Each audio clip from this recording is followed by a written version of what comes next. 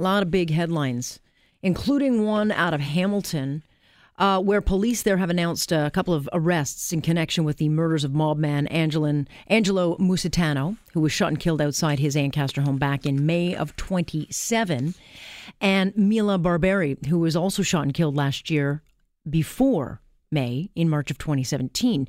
She was sitting in a car with her boyfriend in a Vaughan parking lot, and police believe that she was not the intended target, but that both the cases were linked. And the Musitanos are said to be still one of the most active crime families today. And so when Angelo was gunned down last year, who is the son of the big past mafia boss,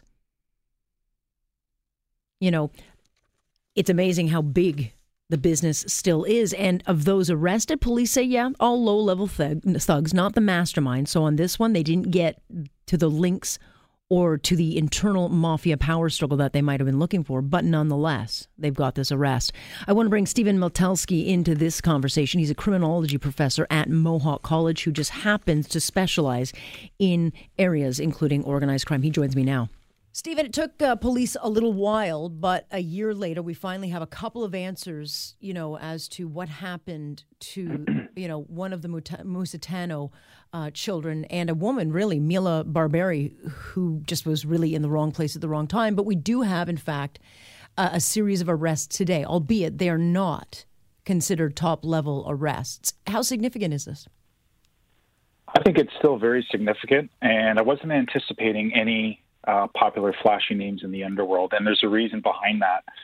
There's a level of insulation, and it doesn't matter if it's traditional organized crime or outlaw motorcycle gangs. Typically, the dirty, violent crimes that are carried out on the behest of a certain crime group are typically carried out by street-level criminals. Right. So not the masterminds or those who actually get the links into the internal, power structure. Yeah, I confidently would say that the Abdallah was the arrested party. The other two obviously are outstanding. These three were definitely not the ones behind the premeditation, the planning. They were probably like at the very last second once everything was in place, and they were, enlisted for this type of work in the underworld. Right. And so how does this change things? Because Angelo Musitano was shot last year outside of his home, which in itself, I think, is a fairly brazen act, because that in itself does send a message, correct? Yeah, and I've really noticed an awful trend in the underworld where if you look at as far back as Barolero in Niagara Falls with Kenneth Murdoch, you saw a lot of hits in York region, in the Toronto area that occurred outside of social clubs or in a public area. But in the last year, we have Angelo Musitano. There was Cosimo Camiso a few months ago with his girlfriend as well, which is another horrible trend and line that I think the underworld has crossed. And it's becoming extremely personal. If you look at Albert Ivorone, his homicide was very similar to Angelo's. In the context that it occurred a mere steps away from the front door, where they both had families and young children or older children. And, there's no doubt in my mind that their family were the first ones to hear and see them that close to the door after such a violent act. So it's not only an incredible infringement on the personal family life, it's really a huge sign of disrespect and crossing the line, really, in my opinion. And then the shooting last week, which was Al Lavarone, who is also said to have had alleged ties to the Musitano family. So are these arrests the result of that shooting? Or were they getting close anyway, in your mind? That's really hard to say right now. They're not directly linked. The problem is, this is where it gets really construed, because it's not just a Hamilton thing. I mean, we could look at this globally. The contacts traditional organized crime has are global, really on the level of more so the drug importation, even some of their offshore gambling rackets. But if you look at, a huge criminal vacuum and void in Montreal, there's a long historical connection between Buffalo and Hamilton back in the Stefano Magadino days when Johnny Papalia was the crime boss of Hamilton. But there's more question marks than there are answers at this point, because there are so many plausible motives. And when you look at Hamilton specifically, it's a big city. Sure. But in the underworld, it's really a small pond, but with a lot of big fish. And those bigger fish are from different groups, to use a analogy.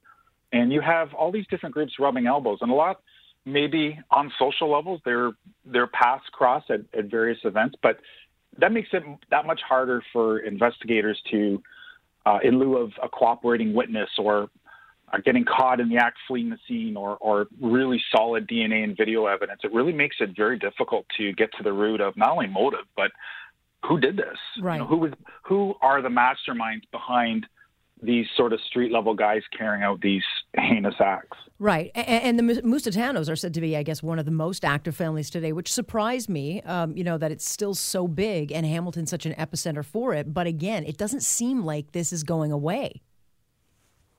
No, I'm actually quite taken aback at how much in the last year the violence has actually escalated. And to me, that really is an indicator of, you look at after Angelo Musitano's murder, it was pretty quiet, but there's been a lot of arsons and fire bombings at various cafes, and they kind of double as gaming houses in York Region. And there's a huge connectivity with the Ndrangheta, which is the sort of underworld term for the Calabrian faction of the mafia, which the Musitanos were. Montreal was more the opposite side with Rizzuto, La Cosa Nostra for Sicilian.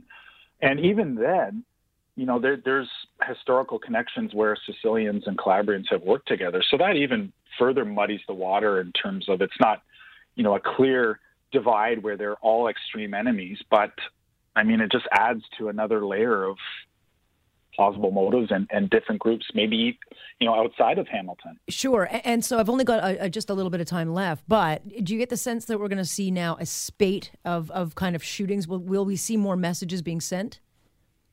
Well, I think right now, given, especially in the last week with Albert Ivorone and even the Cosmo Camiso murder in the summer, I think with the media attention right now, obviously it's really at a palpable time in the underworld. Mm-hmm. I think it's really like trying to, especially for investigators and crime writers, it's where the piece is going to fall, because the Ivorone homicide is really a huge question mark still too. And after the press conference today, it's going to be a matter of time with more disclosure in an Ontario Court of Justice with the Abdallah, the accused, who was arrested for the Barbarian and Musitano murders. So it's very hard to say, but I think the next, the violence isn't going to stop. I think there's going to be a cooling off period, and it'll be pretty telling to see what happens next in terms of who is associated with who. And I think that might make things a little bit clearer. Right now, even though there were some linkages with Ivorone and Musitano, there's no way we can jump to the conclusion that it occurred from a certain area. There's still a lot of answers to be answered, quite frankly. Unknowns. Yeah. Well, I appreciate you joining us. It's a fascinating world, but that it's so close to us is even more interesting. Stephen, thank you. Oh, you're welcome. Thank you for having me, Alex. That is Stephen Metelsky, who's a criminologist, a professor over at Mohawk College, former police officer. I find that whole world just very fascinating. And one of my first stories as a cub reporter in Hamilton, Ontario, was Johnny Pops, the shooting of Johnny Pops, Johnny Papalia. And I will never forget, it was my second day as like a 24-year-old reporter. I was terrified. I remember all the senior reporters were kind of goading me on and saying, don't screw this story up because, they'll push you off the bridge. Anyway, it was all to do because Christ Cathedral, or the big church, wouldn't give a Catholic ceremony to Johnny Pops Papalia. That was my second big story. I did not screw it up, I don't think. But interesting world, and interesting to see how it's continuing to get bigger and grow and evolve. Here on Point, I'm Alex Pearson. This is Global News Radio.